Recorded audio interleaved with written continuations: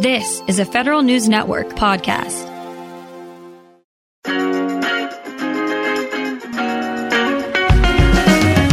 Welcome to Fed Life, a weekly roundup of news about federal pay and benefits, employment policy, and investing and retirement planning. Brought to you by WAEPA. Here's your host, Tom Temin. Hello and welcome to the show. Other than your salary, the most important element in your financial life is probably your Thrift Savings Plan account. Just before 2023 expired, for an update, Federal News Network's Drew Friedman caught up with the TSP's Director of External Affairs, Kim Weaver.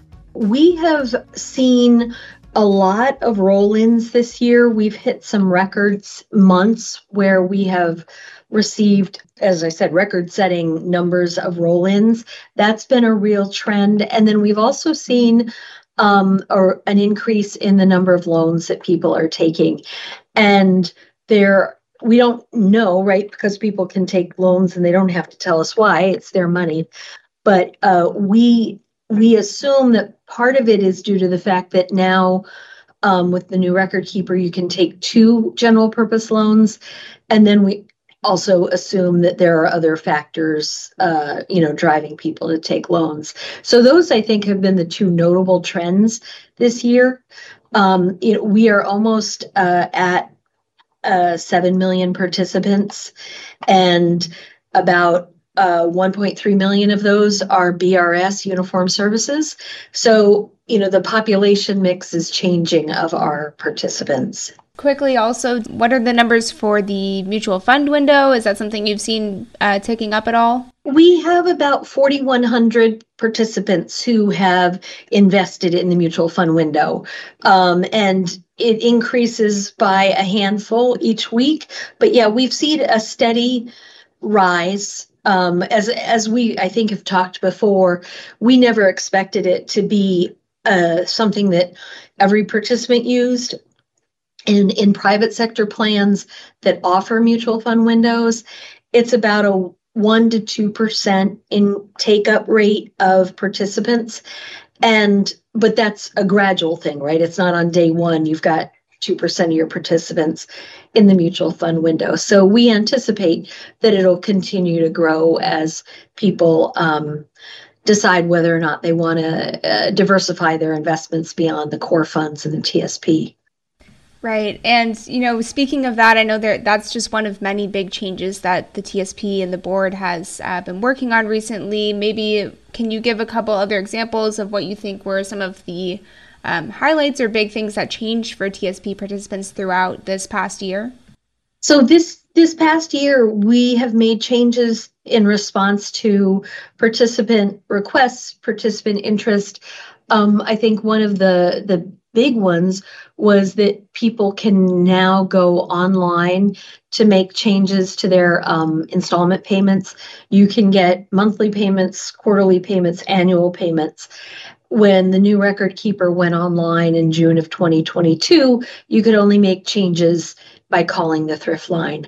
Now you can log into your TSP My account and you can make that change online, which is just ease of use for participants. We've redesigned the My Account page to make it easier to navigate, again, in response to participant feedback. And we also added in a loan tracker. For those who are taking a loan, there's now a little button that in your My Account that'll show you your application's been received, if you need spousal consent, whether that's been received. So it gives you a sense of where the loan is and how it's moving along. I think those are the 3 big ones that I would say over the past year have improved participant satisfaction overall. I'm curious because I know that back in June 2022, the initial rollout of that, the Converge update and the transition to the new record keeper was a little bit difficult. Have you seen at this point, I know obviously a lot of those issues have gone away or subsided, but what have you seen in terms of the response from participants? Based on, I guess, the satisfaction survey, do they seem like to enjoy the new features and this idea of having a more self-service model for the TSP? Yeah, the participant satisfaction rate is now about 91%. And our record keeper, when you do a transaction, you get a questionnaire, and it's I think 5 or 6 questions that ask about that specific transaction. Were you pleased with how that went? And then ask other more general questions. So it's not every time you do a transaction, but it's within, like, if you do 2 transactions in 30 days, you might not get the second survey. But anyhow, we're constantly getting thousands of those a day as people do transactions. And so the record keeper evaluates those and makes changes. And they may be as small as changing what a call center rep can see on their screen, but it makes it easier to service the participant. And so those are the kinds of things that we're responding to and monitoring. As you know, we do our annual participant survey, but that's sort of a snapshot in time, right? You take people's opinion at that time, and then we augment that with the real-time feedback that we get from our participants. Speaking of the feedback, is there anything else coming up in 2024 that where participants are going to see changes, or any plans in the works for what participants should be looking out for next year? We are going to be rolling out a withdrawal tracker, but I don't have a time frame for that. It'll be sometime in 2024, coming to a theater near you, but I don't have a time frame yet. And one other big change I know is coming, just as a reminder for our listeners, is the iFund is changing its benchmark index. Can you explain a little bit more, just as a refresher, why that change was made and when that's all going to be taking place? So yes, Drew, you're right. The board in November voted to change the iFund index, except for the G fund, which is invested in Treasury securities. All of our funds track an index. The C fund tracks the S&P 500, right? And currently, the iFund tracks the MSCI EFA, which stands for Europe, Australasia, and Far East. Not easy to say. And that provides exposure to 21 developed countries, which represents about 55% of non-US market capitalization. We are moving to, and this is an extremely long title, and I apologize in advance, we are moving to the MSCI All Country World ex-USA, ex-China, ex-Hong Kong Investable Market Index. And what that'll do is we will now have exposure to roughly 5,600 large, mid, and small cap stocks in both developed countries and emerging markets. And that represents about 90% of the non-US market capitalization. So what it does is it improves diversification and it enhances return without meaningfully increasing risk. And that transition will occur over a period of time in 2024. And I know one other thing that's coming in 2024, I believe there may be a couple more changes. It's over a longer course of time, but changes from the Secure 2.0 Act. Is there anything specific to 2024 that participants should have in mind? Well, Secure 2.0 did say that for participants, people in general who have to take RMDs, they will no longer have to take RMDs from any Roth accounts. So we have about 7,000 participants who have to take RMDs in 2024, and we've notified them that their RMD will now be drawn solely from their traditional balance. So if their entire account is Roth, they will have no RMD. If they have a mix of Roth and traditional, the RMD will come solely from the traditional. The other change for 2024 is that the deferral rate has gone up. The elective deferral rate has gone up to 23,000.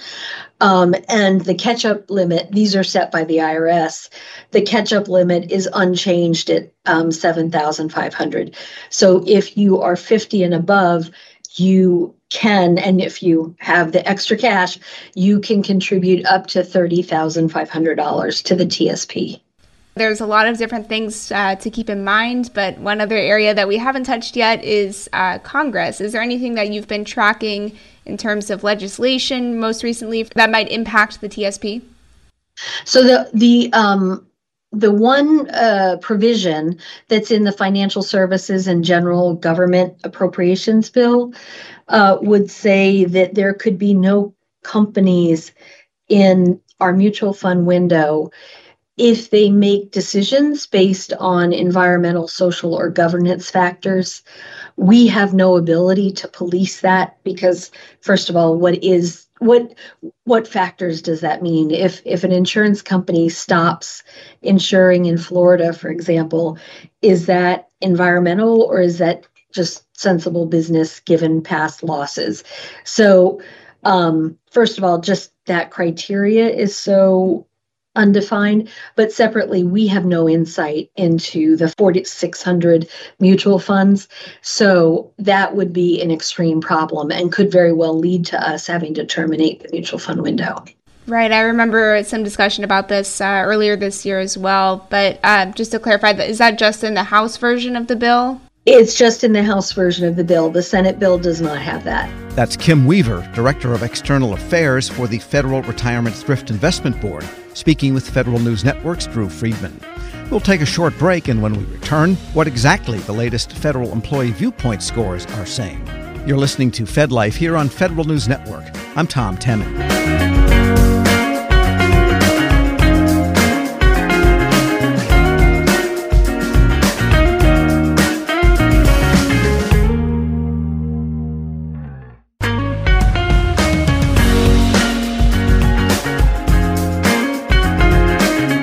Welcome back to Fed Life here on Federal News Network. I'm Tom Temin. The Federal Employee Viewpoint Survey scores came out just before Christmas, and results in general seem to be pointed in the right direction. For early analysis, I spoke to the partner and director of government and public affairs at Shaw, Bransford and Roth, Jason Briefel. So the big picture is a good one. The scores are trending upward a little bit, but in a noticeable way after a 2-year kind of dip coming out of the heavy 2020 year of the pandemic. So in the framing of OPM, who issued this report, and in my read of it, in the big picture, that's a good sign. We're going up. So the sense of engagement and the sense that on employees' part that leaders actually lead and so on, those scores are up a tick. Yes, and I think that it's important to parse those out, right? Engagement is up a point overall to 72, and in the leaders lead, there's some indices that break that down. Is that the political leaders or the leaders on high? Is that your direct supervisor? And one of the great things about this report is it shows those over time. And I was happy to see, and I think it's notable that the supervisor score, has been about 80% consistently across time.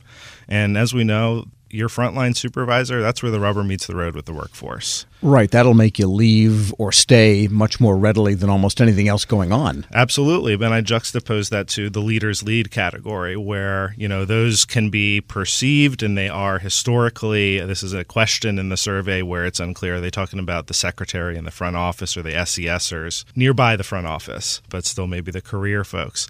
Those scores are about 20 points lower. They went up 2 points to 61, but there's a big difference there. And I think that that's important area for agencies to keep investing in, paying attention to. The political leadership and how it is perceived. Unclear if it's political or career, but it's those higher level leaders. What's the tone that they're setting in the organization? What leadership values are they articulating and guiding the workforce, hopefully, with? It's really hard to attribute a given factor to the scores. I mean, you can say, well, they're getting a 5.2% pay raise, but that wasn't extant at the time the survey was taken. Right. And it's important to realize when the survey was taken, in the spring of this year.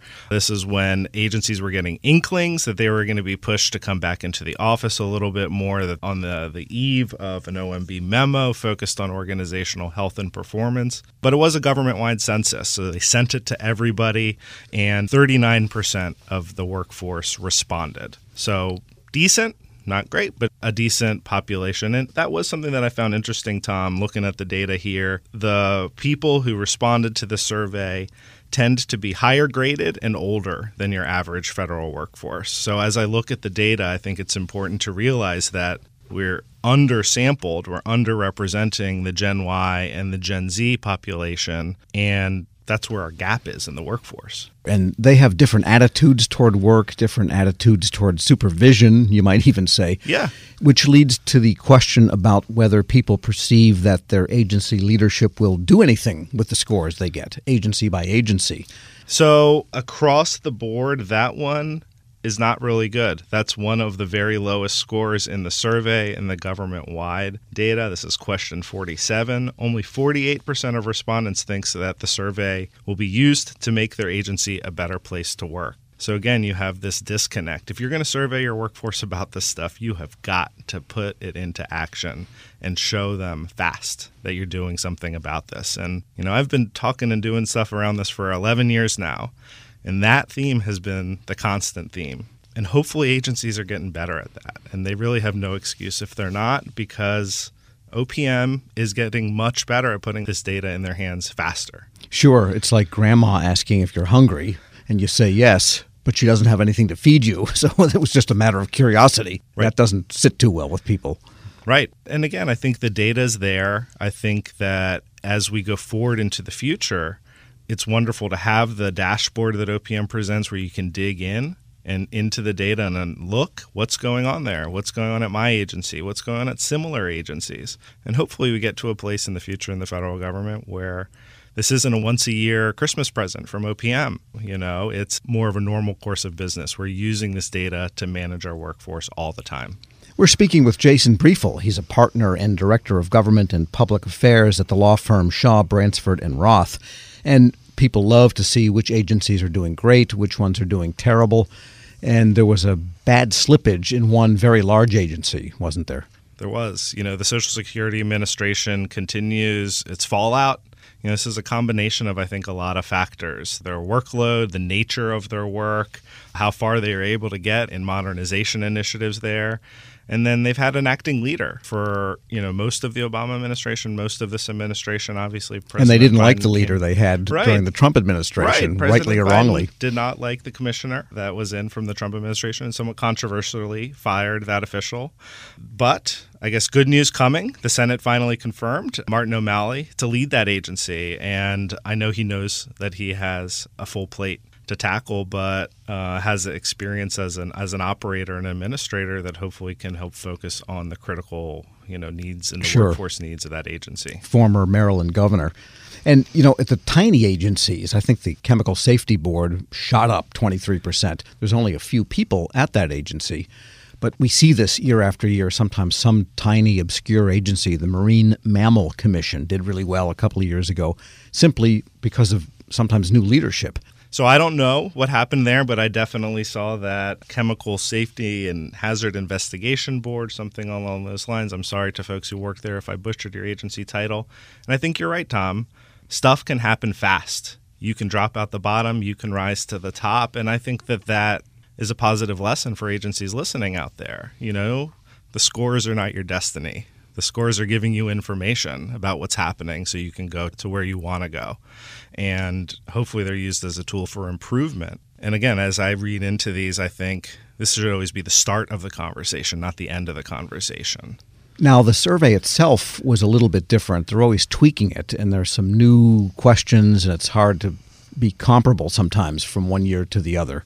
What did you find this year? So I think that it's good that you have these core set of questions, but that OPM's also looking all the time. What are trends? What are key areas that we need to hone in on? And they may do that for various reasons. So obviously there's a lot of focus around telework, remote work, things like that. So OPM tightened up the phrasing, apparently, that they used in some of their questions so we could parse, are we talking about telework here? Are we talking about a remote worker? And so that helps get us more granular data about what's happening with those people. And something that I think is really interesting and often gets lost in the debate about federal telework, but it's clear as day in the survey. In 2022, 20% of people, and this year, 21% of folks said that they don't telework at all. These are law enforcement people, people at the border, people in security, other types of security roles, maybe on a military base. So it's really important to remember that there's different populations of employees who have different experiences. I look at that against HHS, had a great participation rate. Well, other than the folks in a lab, I'm going to guess that most HHS employees are at their desk all the time, or a desk somewhere. And I think that that's very different than, say, a Border Patrol or a Bureau of Prisons officer who might not even have a computer. They might just have an agency email account that they have to get to periodically, but that's not really part of the core of their job. Right. A lot of variables depending on the job. And I would say, too, if scores are up in general and the level of telework that was engendered by the pandemic has not changed that much, even though there's all this push, as you say, to get people back. But I think most agencies have settled at the most 3 days a week back in the office, and scores are going up.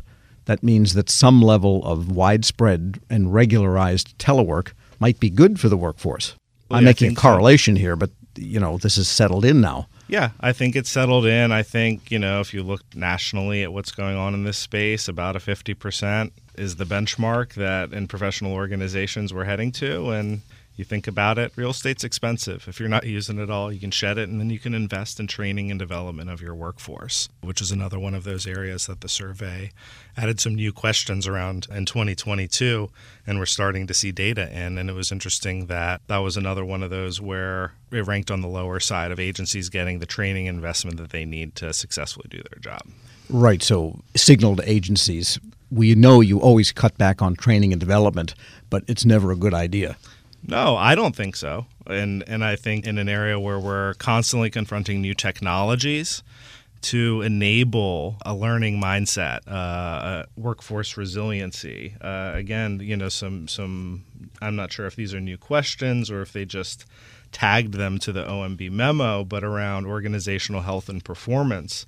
I found it really interesting that some measures around resilience, innovation, and customer responsiveness were highlighted. But you see a dichotomy here, and I often see these dichotomies in this data. You look at some of the resilience measures for change management. Are employees approaching change, and is management helping them approach change? Received pretty low scores, 57% and 54%. Whereas if you ask employees, are they or their managers engendering an innovation mindset, the scores were better, between 66 and 58%. So you're always like, what exactly is going on there? And I think if you look at it in the grand scheme of the survey, it's not really helpful. This is where digging into your particular agency or office is really helpful. And that comes back to the difference between those supervisors and those leaders, lead people, political leaders or your executives. Are we helping people put the tools on the deck to really do what they need to do? All right. So to agency managers and leaders, then look at this as an assignment and not as a report card alone. Absolutely, Tom. Jason Briefel, Partner and Director of Government and Public Affairs at Shaw, Bransford and Roth. He's also Director of Policy and Legislative Affairs for the Senior Executives Association. And that's it for this week's Fed Life. We'll return next week with more of what you need to know for your financial and professional life. Until then, I'm Tom Temin. Thanks for listening to Fed Life here on Federal News Radio, part of the Federal News Network. You can listen to this episode and any past episodes anytime at federalnewsnetwork.com or subscribe wherever you get your podcasts. Search Fed Life.